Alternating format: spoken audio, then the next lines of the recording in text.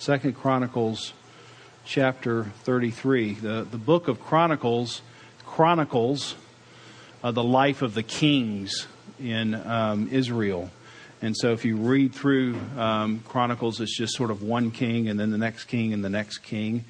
And we're on a particularly important passage this morning in 2 Chronicles that has to do with the reign of Manasseh, who is the king of Judah.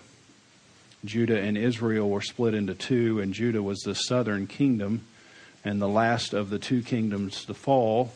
And I want to read for us chapter 33, verses 1 through 16.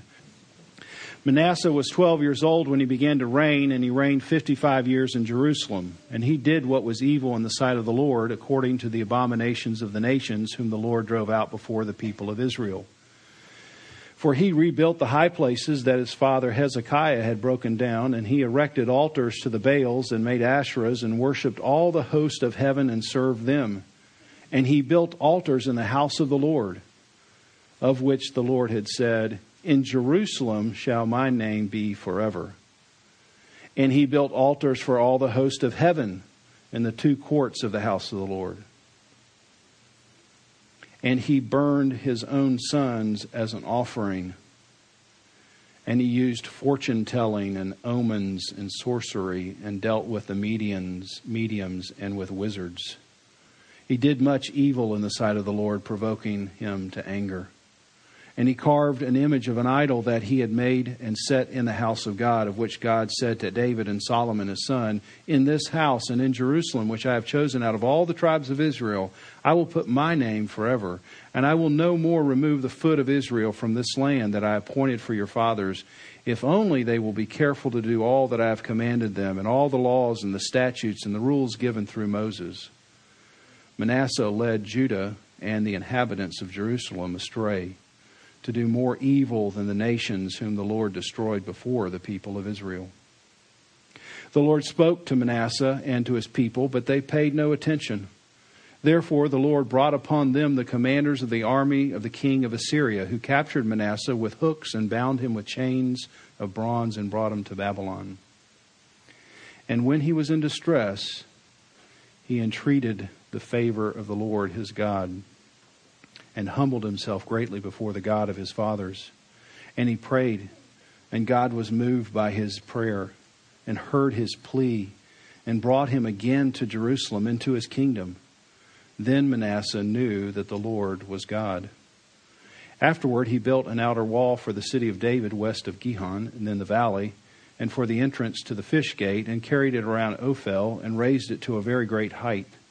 He also put commanders of the army in all the fortified cities in Judah, and he took away the foreign gods and the idol from the house of the Lord, and all the altars he had built on the mountain of the house of the Lord and in Jerusalem, and he threw them outside of the city. He also restored the altar of the Lord and offered on it sacrifices of peace offerings and thanksgiving, and he commanded Judah to serve the Lord, the God of Israel. And let's take a moment to reflect on God's word together.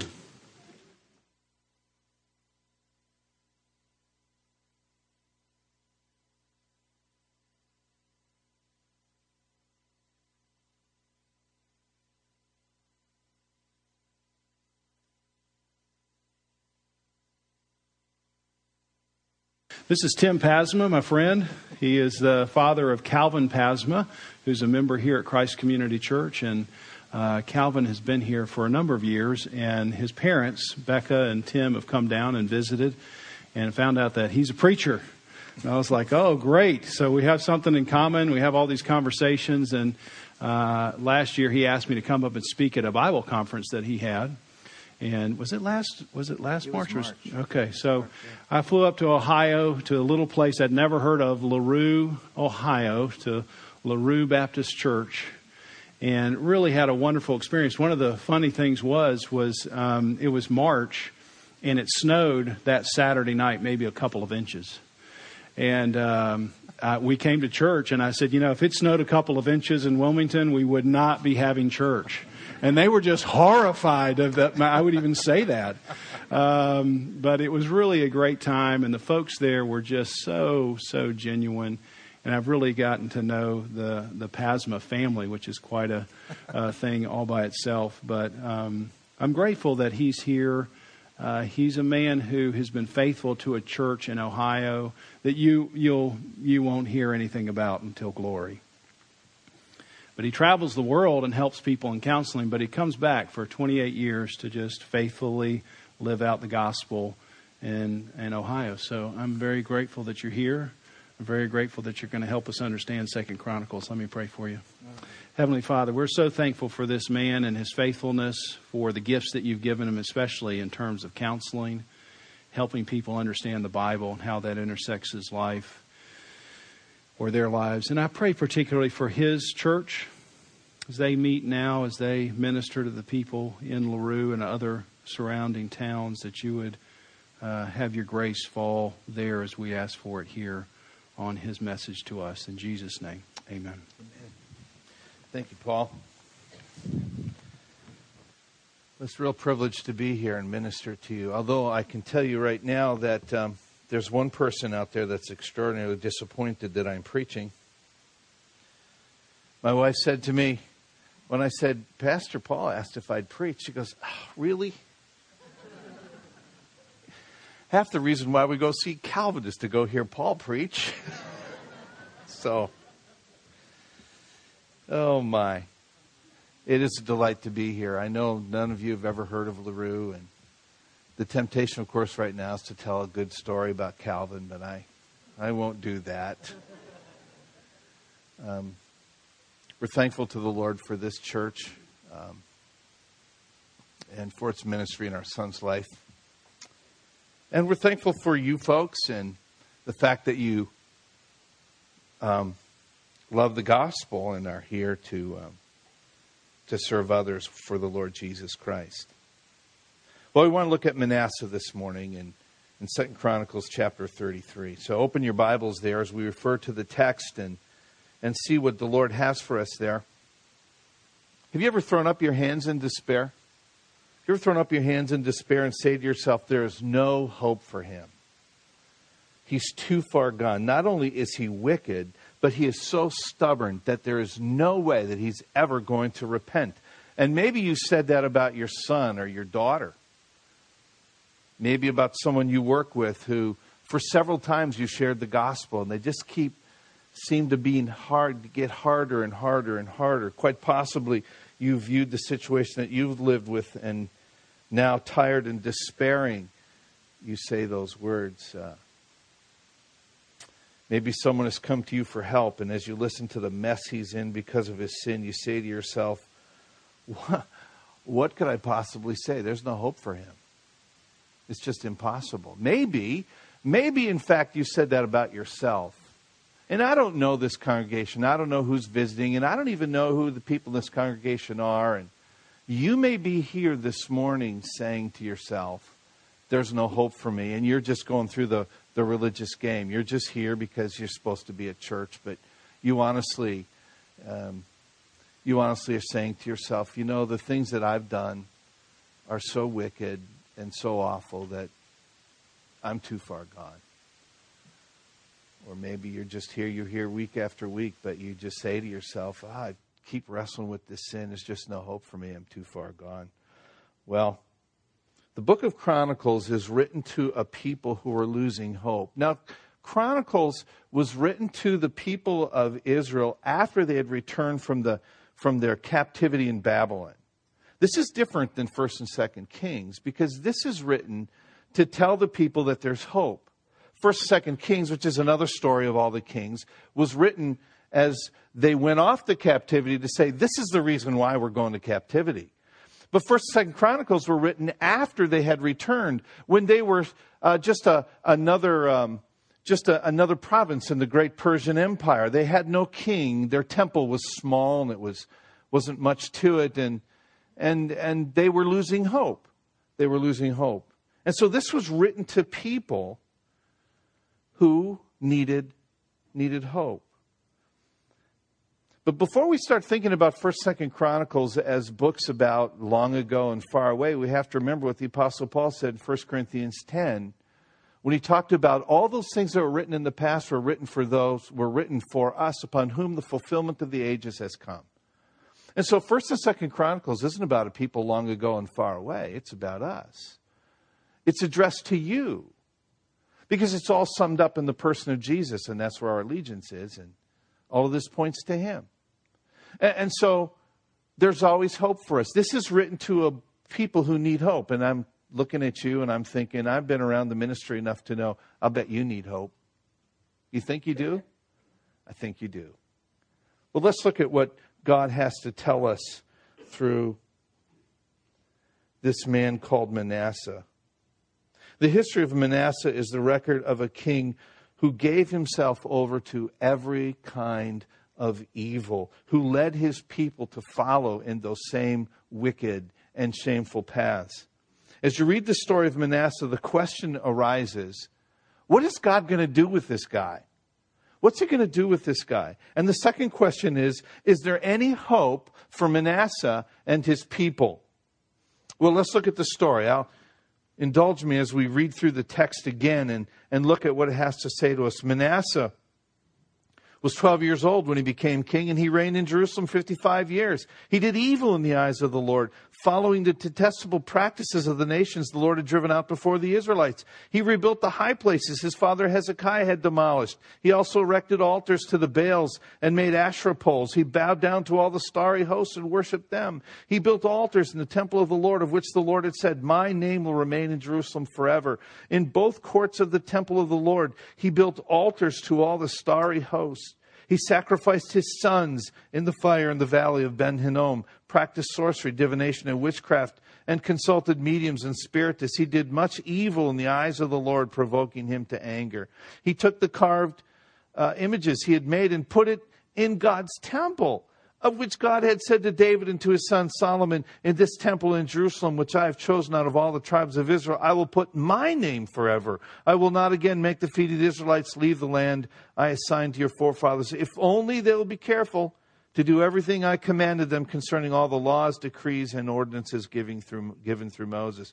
But Manasseh led Judah and the people of Jerusalem astray, so that they did more evil than the nations the Lord had destroyed before the Israelites. So the Lord spoke to Manasseh and his people, but they paid no attention. How far must you go before you have no hope?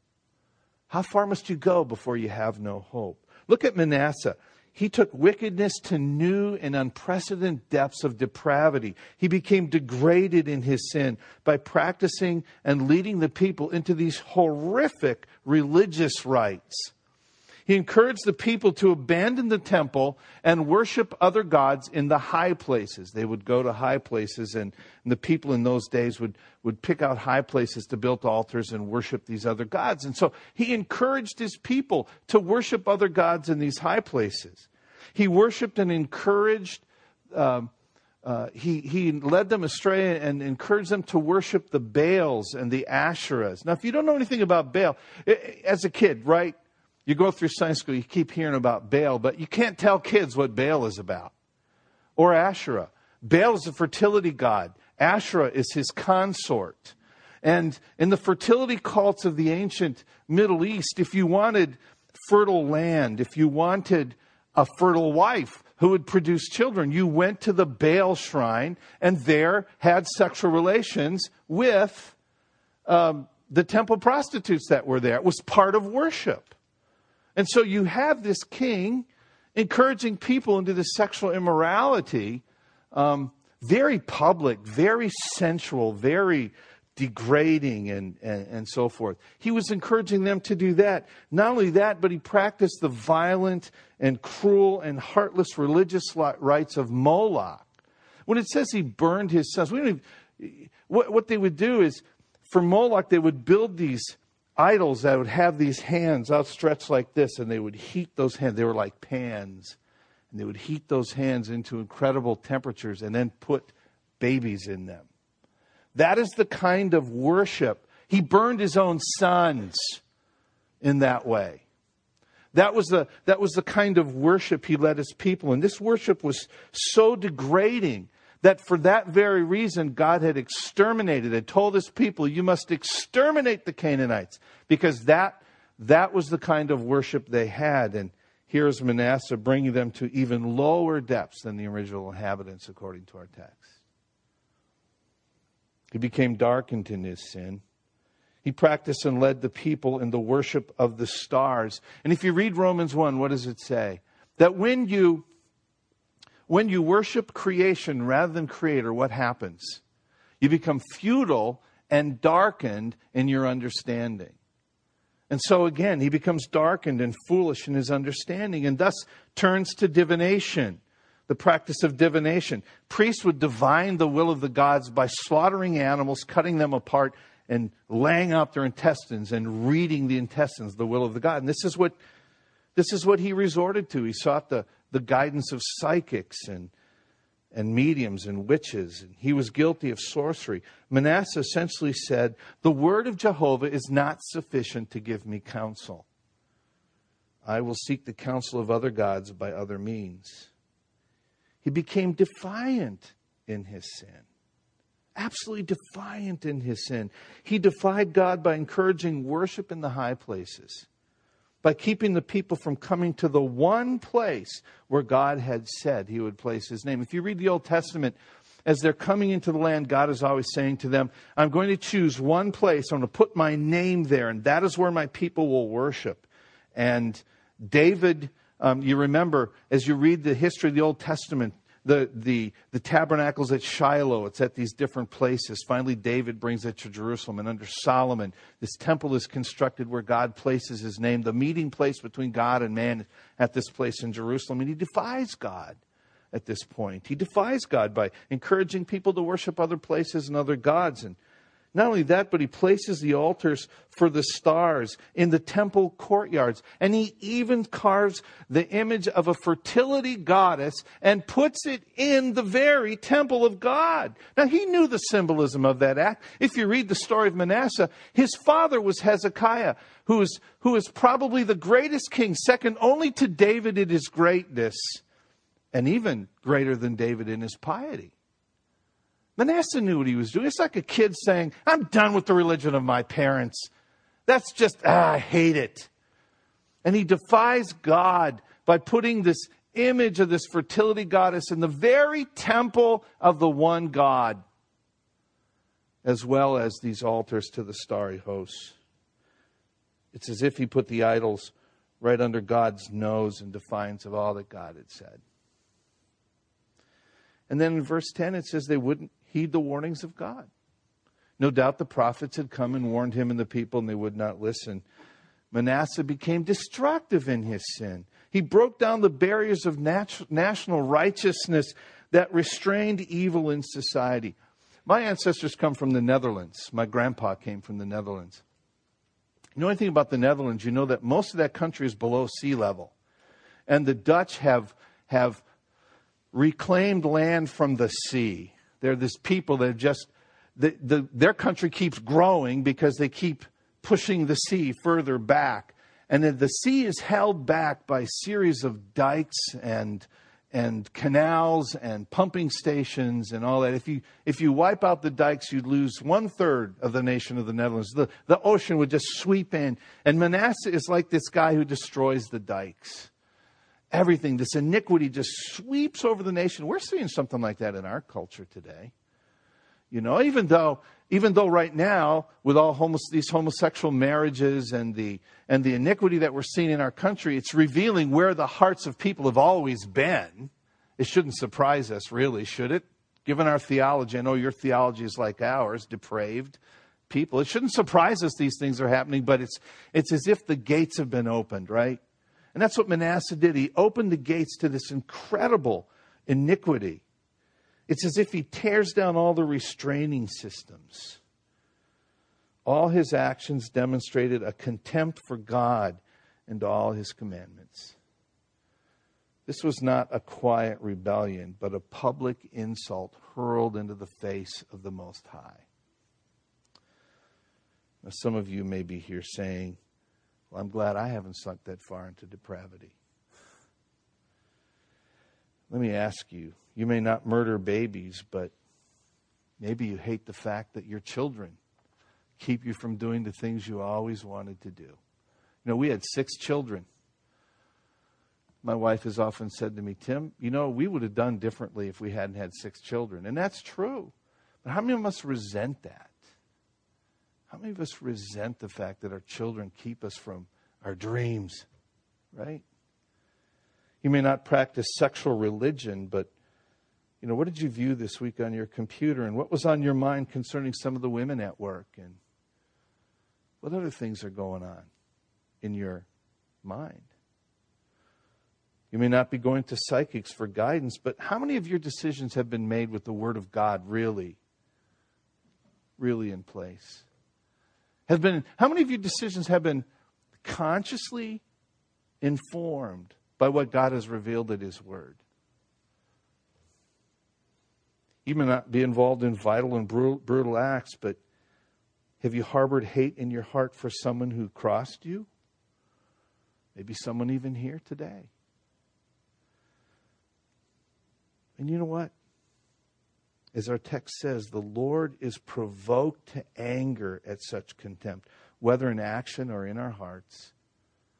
We can't forget this fact that God is holy. He is provoked to anger with the wickedness that resides in us. Because He is holy, He cannot overlook anything. Oftentimes I'm sharing gospel with someone. I said, that God can't overlook any sin? If God would overlook your sin of stealing a cookie from the cookie jar, He would cease to be God.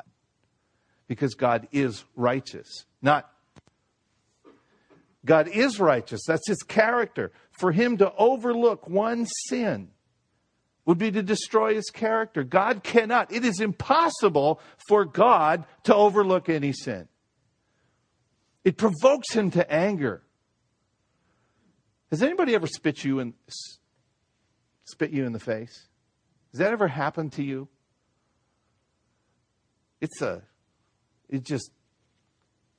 Right away, when we sin, we spit in God's face. And then we look at the nature of sin, it's a horrible thing. God is angry at sin. He's provoked. So the question is, did Manasseh go too far? Have we all gone too far? Have any of us gone too far? Is all hope lost? I don't know. Let's keep reading. The Lord spoke to Manasseh and his people, but they paid no attention. So the Lord brought against them the army commanders of the king of Assyria, who took Manasseh prisoner, put a hook in his nose, bound him with bronze shackles, and took him to Babylon. In his distress, he sought the favor of the Lord his God and humbled himself greatly before the God of his fathers. And when he prayed to Him, the Lord was moved by his entreaty and listened to his plea. So He brought him back to Jerusalem and to his kingdom. Then Manasseh knew that the Lord is God. Wow. You can have hope because of God's mercy.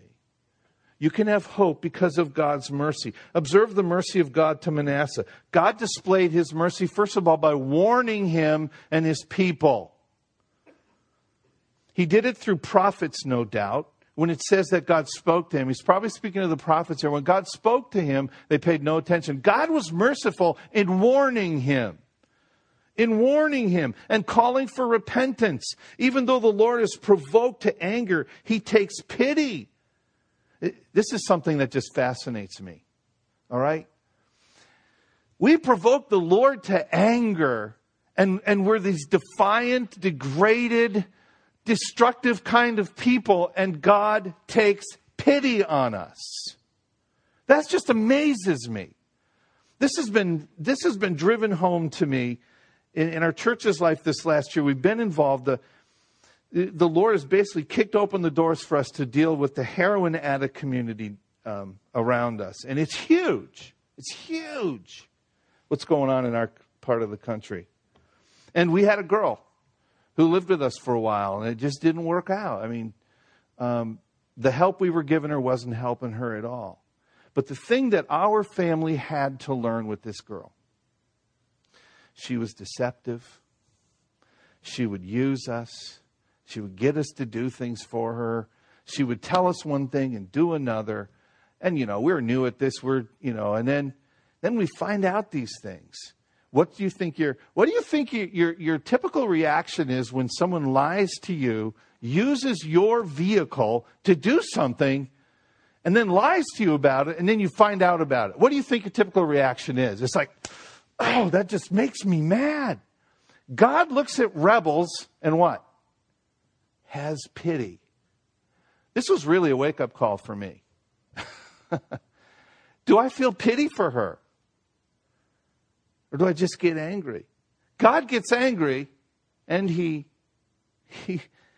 in mercy, he takes pity. So he takes pity.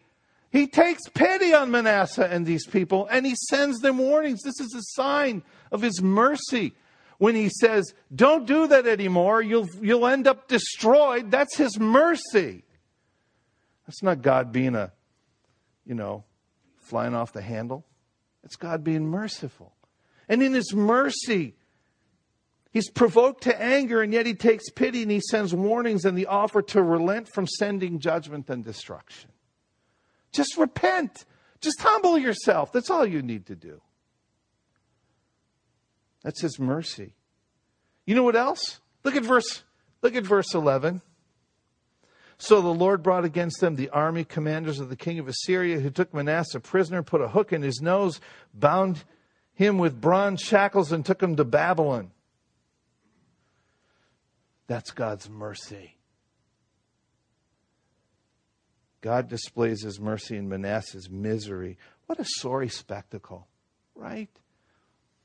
This king dragged away by the troops of another nation with a hook in his nose and his bronze shackles around his feet and his hands. What humiliation for him. What humiliation for his nation. What humiliation for his family. This pitiful man, a descendant of the mighty David and the wise Solomon, dragged away. Picture in your mind your husband or your dad arrested, walking out of the house before all the neighbors in an orange jumpsuit and in handcuffs, right? How demeaning. Yet this is God's mercy. God at times hands men over to their sin and the consequences of that sin so that they will listen. You see, this is God's mercy. Those consequences sometimes become the instruments of God's mercy. I remember Mike. Now, LaRue, you've never heard of it, right? Unless Calvin's referred to it. LaRue's a town of since the flood 2 years ago, it's now only a town of 750 people. So we all know one another pretty much. And I'm the senior clergyman. I've been there 28 years. I've outlasted anybody in the other churches. So you get to know everybody. I remember Mike coming to me. I knew Mike. He knew me. We came to me as his wife had decided she didn't want anything more to do with him, got involved with someone else. He was talking suicide. He came to talk to me about it. He's a truck driver. There are times when I'm driving, I'm just going to say, if I just take this truck into that abutment, I'll just end it all. I'll be done with this misery, right? He'd gotten to the point where he despaired of life. What do you tell someone like that? You know what I told him? I'll never forget it. Let's look at Romans 3, that passage, 10 through 12. There's none righteous, no, not one. There's none who seek God. And you get down to the bottom of that description. It says, ruin and misery mark their ways. I said, Mike, you know what? We could give you all kinds of techniques about how to talk and how to communicate and how to do all these things, but it's just like taping fruit on a tree. It's not going to do any good. The problem is right here in the roots. You know what it is? I remember writing, sin. It's alienated you from God. That has to be taken care of. There's no guarantee you'll get your wife back. But this is the problem. Ruin and misery are marking your ways. Mike, soon after that, was converted. But it took God bringing him to that point before he would listen. C.S. Lewis once said, pain is God's megaphone to speak to a deaf world. Sometimes it takes the worst circumstances before we become willing to listen to God. But look at verses 12 and 13. God displays his mercy in hearing Manasseh and converting him. Isn't that great? You know, if you read the book of 2 Kings, you don't read this part. It doesn't tell you that part. The chronicler tells you that part. Why? Because he's got a different purpose. He wants to give you hope. He's going to say the worst king there ever was in Israel's history is converted. Remember, the God who cannot tolerate sin cannot turn away from a broken sinner. The God who cannot tolerate sin will never turn away from a broken sinner. Even more breathtaking than Manasseh's sin is his repentance.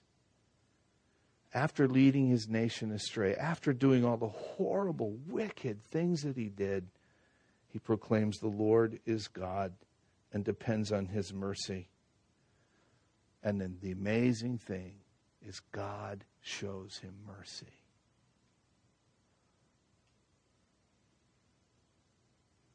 Now, God bestowed his mercy because of his promise. Turn back in 2 Chronicles for a moment. A key text in this book is chapter 6 and chapter 7. Chapter 6 is the dedication of this temple. And the dedicatory prayer that Solomon prays is very instructive for us. Now, obviously, I'm not going to read the whole thing. It's 42 verses long. But I want you to notice some of the things that Solomon says in this prayer. For example, drop to 2 Chronicles 6, verse 18. But will God really dwell on earth with men? The heavens, even the highest heavens, cannot contain you. How much less this temple I have built? Yet give attention to your servant's prayer and his plea for mercy. O Lord, my God, hear the cry and the prayer that your servant is praying in your presence. May your eyes be open toward this temple day and night, this place of which you said you would put your name there. May you hear the prayer your servant prays toward this place. Hear the supplication of your servant and of your people Israel when they pray toward this place. Hear from heaven your dwelling place, and when you hear, forgive. Now, go down, verse 24. When your people Israel have been defeated by an enemy because they have sinned against you, and when they turn back and confess your name, praying and making supplication before you in this temple, then hear from heaven and forgive the sin of your people Israel and bring them back to the land you gave to them and their fathers. Verse 36. When they sin against you, for there is no one who does not sin, and you become angry with them, and give them over to the enemy who takes them captive to a land far away or near. And if they have a change of heart in the land where they are held captive, and repent and plead with you in the land of their captivity and say, we have sinned, we have done wrong and acted wickedly. And if they turn back to you with all their heart and soul in the land of their captivity where they were taken, and pray toward the land you gave their fathers, toward the city you've chosen, and toward the temple I have built for your name, then from heaven, your dwelling place, hear their prayer and their pleas, and uphold their cause, and forgive your people who have sinned against you. And then drop down to chapter 7, probably one of those most misused passages in the Bible, 2 Chronicles 7, Verse 12, the Lord appeared to him at night, to Solomon, and said, I have heard your prayer and have chosen this place for myself as a temple for sacrifices. When I shut up the heavens so that there is no rain, or command locusts to devour the land, or send a plague among my people, if my people who are called by my name will humble themselves and pray and seek my face and turn from their wicked ways, then will I hear from heaven and will forgive their sin and heal their land. God bestowed his mercy because he is merciful, and he promised his people mercy. Manasseh would never have repented. He never would have humbled himself if it were not for the promise of God. Listen carefully. The law of God, which threatens punishment for sin, would never have brought Manasseh to repentance. Only the promise of mercy will move a sinner to repentance. The law can only bring conviction, but it's only hope that will ever move a sinner to repentance. Never forget that. The law has its place. It brings conviction, but if the law is the only thing you have, you will despair. The only thing that moves us to repentance is the promise of God. And God had promised forgiveness and mercy if they would look to the temple and pray and humble themselves. Then they would be forgiven. Now, I must say this because I believe with all my heart, this is about Jesus. And the reason why I say it's about Jesus is Jesus himself, you remember in Luke chapter 24, he's walking with the two disciples and he opens up, I wish I were there. It'd make preaching so much easier. He opened up the Old Testament and showed them how the whole thing was about him. The whole Old Testament was about Jesus. This is about Jesus. Why? How can we say that? The temple pictures Jesus. It's pointing toward Jesus. Why? The temple is the meeting place between God and man. And the Apostle John writes to us in John chapter 1 that Jesus what? Tabernacled among us. Right? The meeting place between God and man is no longer a temple. It is the person of Jesus. And the temple was the place of atonement. And Jesus is that atonement. You see? And so all of this points to Jesus. Manasseh's story is a prelude, is a picture, is driving us to Christ, saying, if you want hope, then go to the place, pray to the place, the meeting place between God and man, the place of atonement, and that is Jesus. God makes the promise of mercy for degraded, depraved, defiant sinners explicit in Jesus. In 1 Timothy chapter 1, verses 15 through 17. And listen, this is well worn in my Bible when it comes to counseling.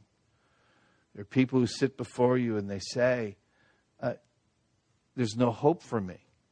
There's no hope for me. And I look at the Apostle Paul's word in 1 Timothy chapter 1, verses 15 through 17. Here is a trustworthy saying that deserves full acceptance. Christ Jesus came into the world to save sinners, of whom I am the worst.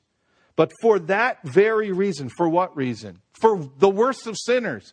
But for that very reason, I was shown mercy so that in me, the worst of sinners, Christ Jesus might display his unlimited patience as an example for those who would believe on him and receive eternal life. Now to the King, eternal, immortal, invisible, the only God, be honor and glory forever and ever. Amen.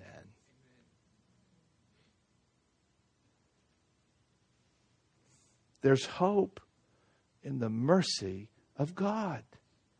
And God loves to take his son and put him up there and say, look, it's not about, look how rotten of a sinner I am and look how great God was. It's like, I'm a rotten sinner. Look how great Jesus is. Yeah, right? Look how great Jesus is. He saved me so he would look good. I don't know about you, but that works for me. Jesus, I want you to look good. I want you to look good. Thank you for your mercy. Thank you for your mercy. He saved you so that he could display Jesus and his mercy. I say to you, it doesn't matter what you've done, how wicked you've been. And listen, every one of us here can say with the Apostle Paul, I am the worst of sinners. Oh, Pastor, if you only knew what went in my head. If you only knew the resentments I've had, and I'm struggling right now with this, you need to hear the gospel. God's merciful. He takes pity on you, and he will not condemn you in Jesus. The last thing we see in Manasseh's life is simply this. You can have hope. You can have hope because God's mercy brings a better life. God's mercy brings a better life. Verse 14. Afterward, he rebuilt the outer wall of the city of David west of the Gihon spring in the valley as far as the entrance of the fish gate and encircling the hill of Ophel. He also made it much higher. He stationed military commanders in all the fortified cities in Judah. He got rid of the foreign gods and removed the image from the temple of the Lord, as well as all the altars he'd built on the temple hill and in Jerusalem, and he threw them out of the city. Then he restored the altar of the Lord and sacrificed fellowship offerings and thank offerings on it, and told Judah to serve the Lord, the God of Israel. The people, however, continued to sacrifice at the high places, but only to the Lord, only to Jehovah, their God. The other events of Manasseh's reign, including his prayer to his God and the words the seers spoke to him in the name of the Lord, the God of Israel, are written in the annals of the kings of Israel. His prayer and how God was moved by his entreaty, as well as all his sins and unfaithfulness, and the sites where he built high places and set up Asherah poles and idols before he humbled himself, all are written in the records of the seers. Manasseh rested with his fathers and was buried in his palace, and Amon his son succeeded him as king. You can have hope because God's mercy brings a better life. Look again at Manasseh. God restored the land. He talks about all that building, right? Why is that recorded there? Because God had made a promise. If my people called by my name will humble themselves, what? I will forgive them and restore their land. And so he gives him grace and he starts restoring these places. God restores a repentant sinner in verse 13, right? When he prayed to him, the Lord was moved by his entreaty and listened to his plea. So he brought him back to Jerusalem and to his kingdom. Then Manasseh knew that the Lord is God. He restores a repentant sinner. God changes those who've repented. If you look at it, you see the evidence of a changed life, of a changed heart. Manasseh was willing to right the wrongs that he had done. He took out all those idols. He discouraged the people. He was not entirely successful. The people still worshipped in the high places, although they worshiped God. He wasn't entirely successful in that. However, we prove our repentance not by our success in reversing things, but in our willingness to make them right. You know, I think he shows a willingness to help others. Because what does he do? He gives over to the recorders, to the official people, his prayer, right? Write this prayer down. This is the prayer I prayed. Write it down so others can read it. Even his own sins, write those down. Although we don't have those records, it shows a willingness to teach the next generation about me. Listen, this is the way I was. Look how great God was to me. God's mercy brings to you a new life. Life as it should be. Now, for us who've been joined to Christ in the new covenant, the better life does not mean restoring everything the way it was before. It doesn't mean that. But he does promise something better than what you had before. Here's one of the most amazing verses to me. It's found in 2 Corinthians chapter 4, verse 1. The Apostle Paul writes this, "Therefore, since through God's mercy we have this ministry, we do not lose heart." You say, what's so great about that? I just think about that. Since through God's mercy, God had pity on me. He saved me. And he gave me this ministry. Therefore, I'm not going to lose heart. God in his mercy gave him this ministry. 5 times lashed. The 40 lashes minus 1. 5 times, he says, I got that. 5 times. 3 times I was beaten with rods. I was once stoned. 3 times I was shipwrecked. Night and day I was on the open sea. I'm constantly on the move. I'm in danger from false brothers, from Gentiles, from rivers, from bandits. And on top of all that, I'm a pastor, he says. I have the burden of the church that occupies me. I look at that verse and I say, wait a minute, that doesn't sound like mercy to me, right? I could have had a comfortable life as a well-known Pharisee with a great reputation, but instead God was merciful to me and he gave me this ministry where I'm beaten and shipwrecked.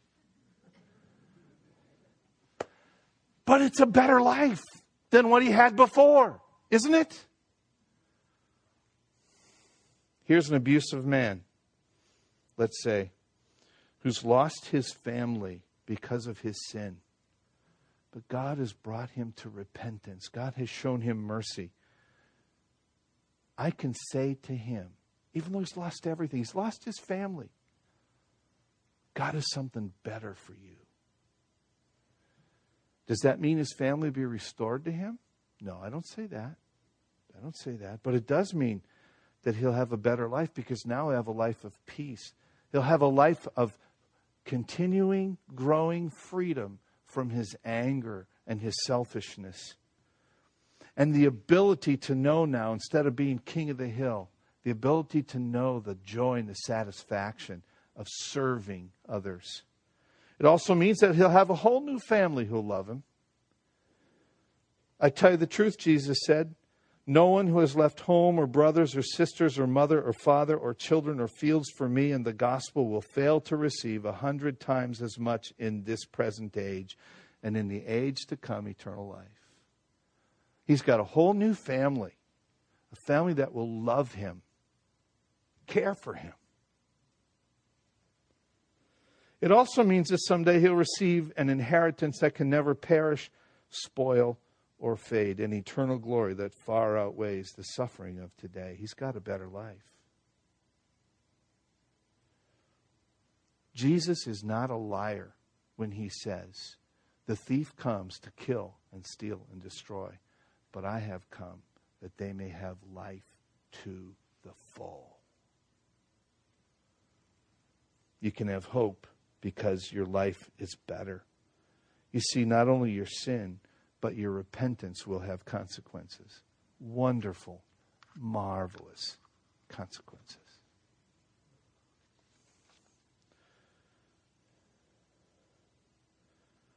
Dear friends,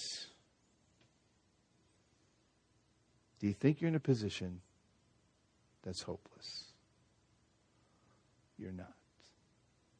You are not beyond hope. Because God is merciful. And God has displayed that mercy for all to see in his Son, the Lord Jesus Christ. Manasseh stands as a testament to the richness of God's mercy. You cannot exhaust the depths of that mercy. There is hope for any who would look to Christ, for it is Jesus who came to save sinners. Always remember this: the God who cannot tolerate sin will never turn away from a broken sinner. Oh God,